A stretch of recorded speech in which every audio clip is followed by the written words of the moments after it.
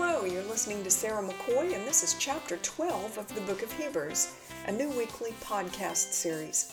I've been a Bible teacher at Owasso First Assembly in Owasso, Oklahoma for over 40 years, and I love the way God's Word shows itself practical to today, time after time. Chapter 12's theme is Awesome Holy God, and it can be broken down into 4 parts. Part 1 is about endurance. What is the worst thing you have ever endured? Was it a sickness? Was it going through chemotherapy treatments for cancer? Or maybe it was a painful divorce or boot camp for the Marines or training for the Navy SEALs or something like that. All of those things require a lot of endurance. We begin Hebrews chapter 12, verse 1 on that theme. Therefore, since we are surrounded by such a great cloud of witnesses, let us throw off everything that hinders and the sin that so easily entangles, and let us run with perseverance the race marked out for us.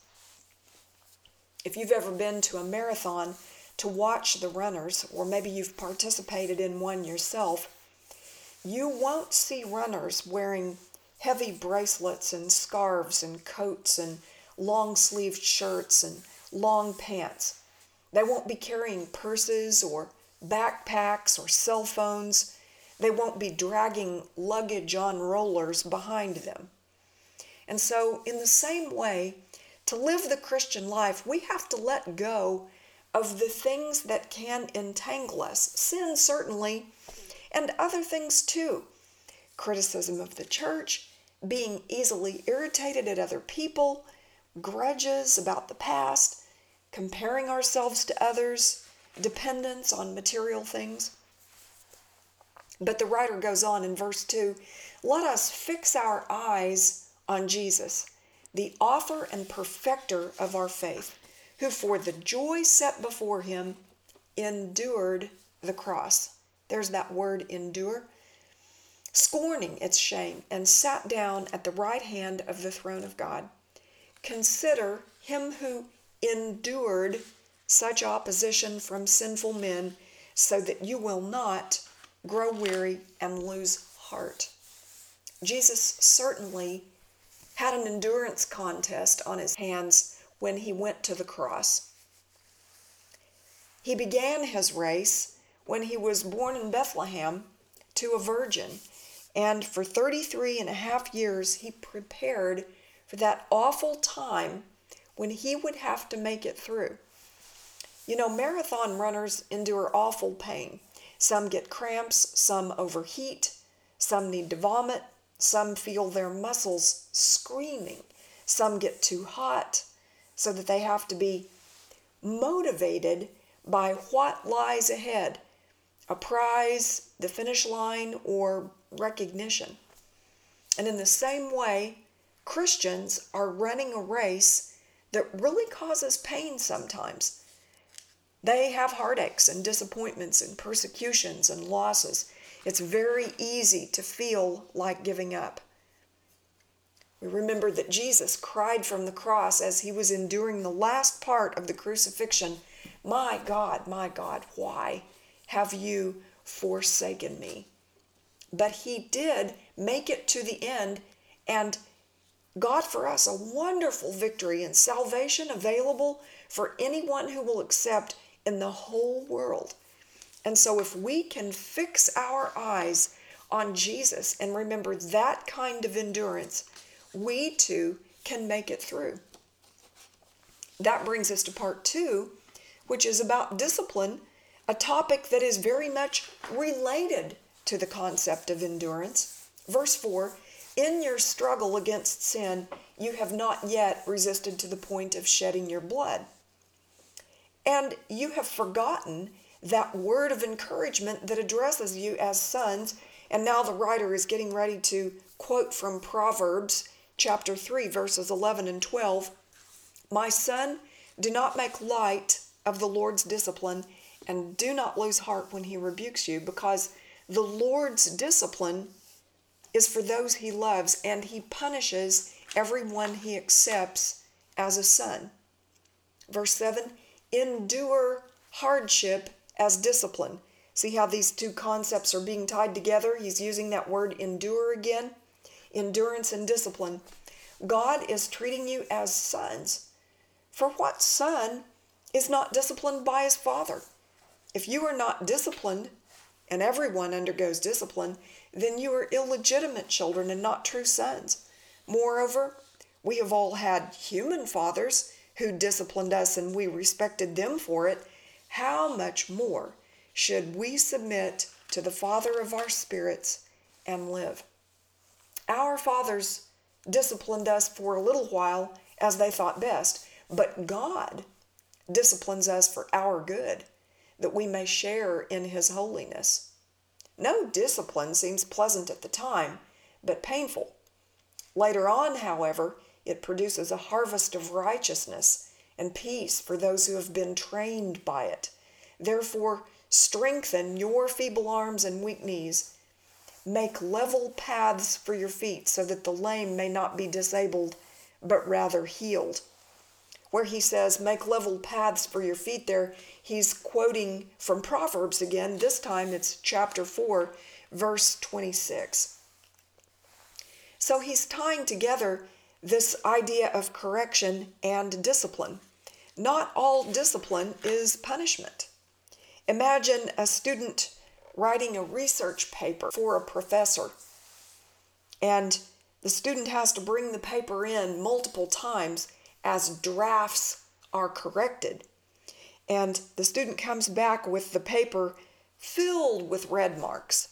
Change this, move that, add this, subtract this. It can be discouraging sometimes. But as those drafts are worked on and they get better and better, that correction, that discipline leads to a better finished product. Aren't you glad that the Lord does that for us? Instead of telling us, good luck living the Christian life and I'll judge you when it's all over, he has his Holy Spirit to convict our hearts when we make mistakes, and he works with us in our lives, and sometimes that even includes correction and discipline. There may be some that would try to tell you that a loving God today never punishes anyone, especially his people, and that's simply not biblical. He's not holding us over hell and threatening to cut the string at any moment, but he is lovingly, like a parent who desperately loves his child, correcting us constantly and bringing us back from those things which would do us harm. And so we need endurance to run the race and also to be able to withstand the discipline that we know has to come to us because we are not yet perfect. Then we come to part 3 of this chapter, and it's a list of do's and don'ts. There are 6 of them altogether, beginning with verse 14. Make every effort to live in peace with all men and to be holy. Without holiness, no one will see the Lord. See to it that no one misses the grace of God and that no bitter root grows up to cause trouble and defile many. See that no one is sexually immoral or is godless like Esau, who for a single meal sold his inheritance and rights as the eldest son. Afterwards, as you know, when he wanted to inherit this blessing, he was rejected. He could bring about no change of mind, though he sought the blessing with tears. So we have 4 verses here, 14, 15, 16, and 17, with these 6 do's and don'ts. The first was to live in peace. The second was to be holy. Those were the 2 do's. And then the don'ts were, don't miss God's grace or become bitter or sin sexually or focus on the world. And he's talking there about the fraternal twin brother of Jacob, Esau. Esau and Jacob were the sons of Isaac, perhaps you recall. He and his wife Rebekah suffered infertility for 20 years before God blessed them with this one pregnancy that yielded 2 boys. And the Lord told them early on that the promise that was made to Abraham about being a blessing to the whole world and raising up a nation was going to come to pass through the younger of those 2 boys, Jacob. And we see that Esau was favored by Isaac. He was a man's man. He liked to hunt and he worked outside. Jacob was more of a mama's boy, and he stayed home and he liked to cook and he hung around with his mother quite a bit. And so one day Jacob had made a lentil stew, and his brother Esau came in from hunting and he was exhausted. And he smelled that bean soup cooking and he asked for a bowl. He was probably suffering from low blood sugar, but he was irritable and hungry, and his brother Jacob said, "Sure, I'll give you a bowl if you'll sell me your birthright." As the oldest son, he was entitled to a double portion of the inheritance over Jacob, even though they were twins and he was born just a few minutes before. And Esau was so profane or so disinterested in the blessings of God that rather than stopping and disciplining himself and recognizing that you don't pay $10,000 for a bottle of pop because you're throwing away something too valuable for what you're getting in return, he was willing to give this most precious inheritance from the Lord for a bowl of beans.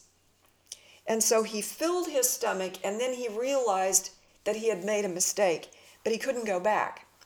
So the writer of the Hebrews is bringing up that story here because there are so many times when we sell out the big things, the most important things, for things that aren't very important.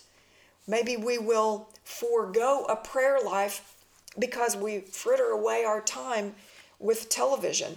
Maybe we will not be faithful to the house of God because we take too many vacations, or because we're too busy working overtime that we don't really have to work, things like that, focusing on the world.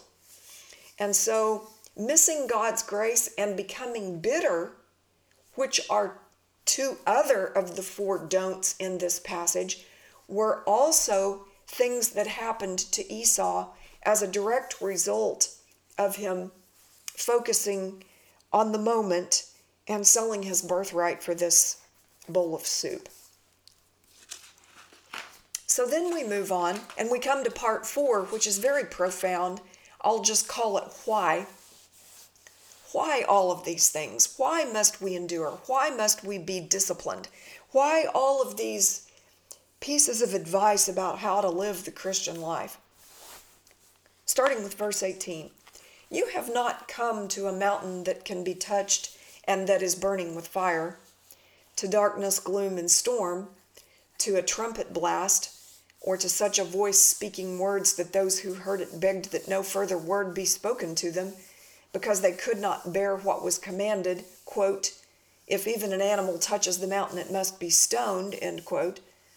The sight was so terrifying that Moses said, I am trembling with fear. Well, what could he be talking about here?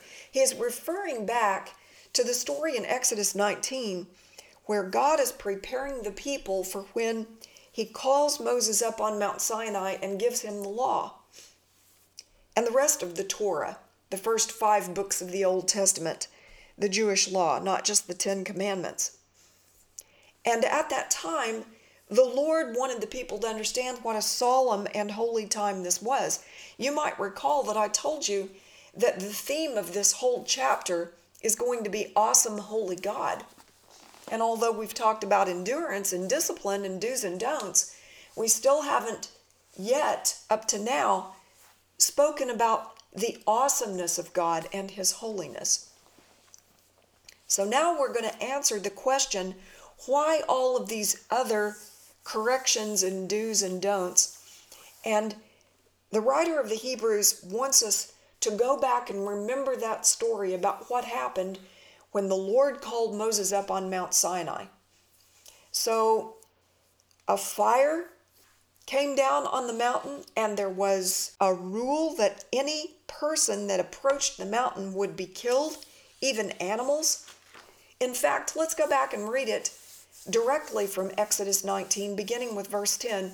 The Lord said to Moses, "Go to the people and consecrate them today and tomorrow. Have them wash their clothes and be ready by the third day, because on that day the Lord will come down on Mount Sinai in the sight of all the people. Put limits for the people around the mountain and tell them, be careful that you do not go up the mountain or touch the foot of it. Whoever touches the mountain shall surely be put to death. He shall surely be stoned or shot with arrows. Not a hand is to be laid on him. Whether man or animal, he shall not be permitted to live. Only when the ram's horn sounds a long blast may they go up to the mountain." After Moses had gone down the mountain to the people, he consecrated them, and they washed their clothes. Then he said to the people, "Prepare yourselves for the third day. Abstain from sexual relations."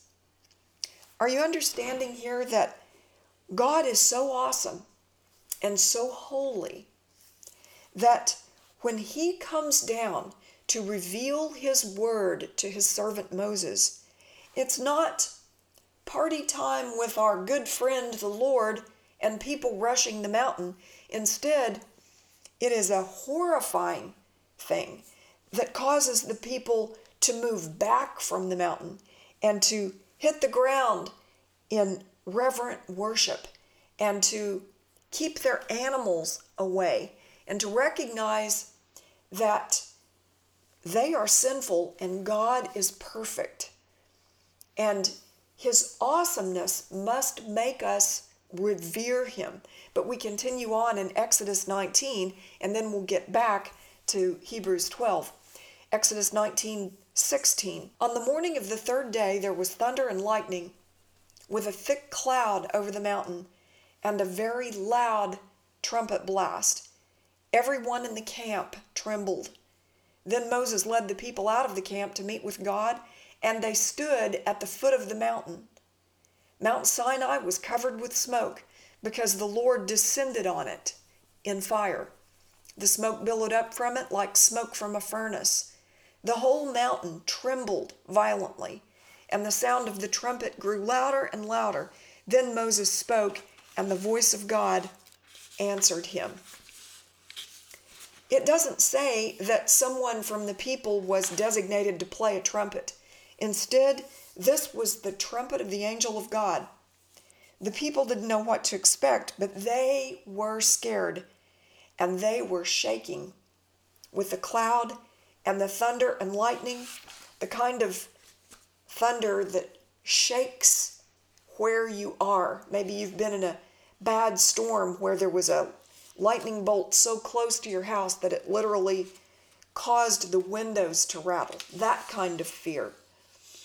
And the smoke billowing up like smoke from a furnace, and this really loud trumpet blast made the people understand that this creator of theirs was indescribably holy and powerful, and they were not worthy, and he was worthy. And so, hearkening back to that again, we're on Hebrews 12, starting with verse 25. See to it that you don't refuse him who speaks. If they didn't escape when they refused him who warned them on earth, how much less will we if we turn away from him who warns us from heaven? At that time his voice shook the earth, but now he has promised, and he's going to quote from a prophecy in Haggai chapter 2, verse 6, once more I will shake not only the earth, but also the heavens. The words once more indicate the removing of what can be shaken, that is, created things, so that what cannot be shaken may remain. Imagine taking a dirty tablecloth or an area rug outside and shaking it as hard as you can, or beating it against the side of a house or a tree or something in order to get rid of every impurity. So you want dirt and dust and dog hair and anything else that isn't a part of the fibers of that rug to be shaken away and the nice material to remain. And in the same way, the Lord shook the Mount Sinai, and he is now shaking us that all the impurities might be removed. Verse 28, therefore, since we are receiving a kingdom that cannot be shaken, let us be thankful, and so worship God acceptably with reverence and awe, for God is a consuming fire. That is a direct quote from Deuteronomy 4, verse 24. Starting with verse 23, be careful not to forget the covenant of the Lord your God that he made with you. Do not make for yourselves an idol in the form of anything the Lord your God has forbidden. For the Lord your God is a consuming fire, a jealous God. So the point of all this is that the reason that we must endure, and the reason that we can expect to be corrected at times and receive discipline at the hand of God, and the reason that we are given in his word a list of things that we should do, like pursue peace and holiness, and not do, like be careful not to overlook his grace or harbor bitterness or give in to sexual sin or profane that which is holy like Esau did, is because our God is a wonderful, holy, awesome, worthy God. And it is our responsibility as his people to listen to what he says. So with endurance and discipline, we can live in reverence and awe before the holy, awesome God. If this podcast has been a blessing to you, please pass it along.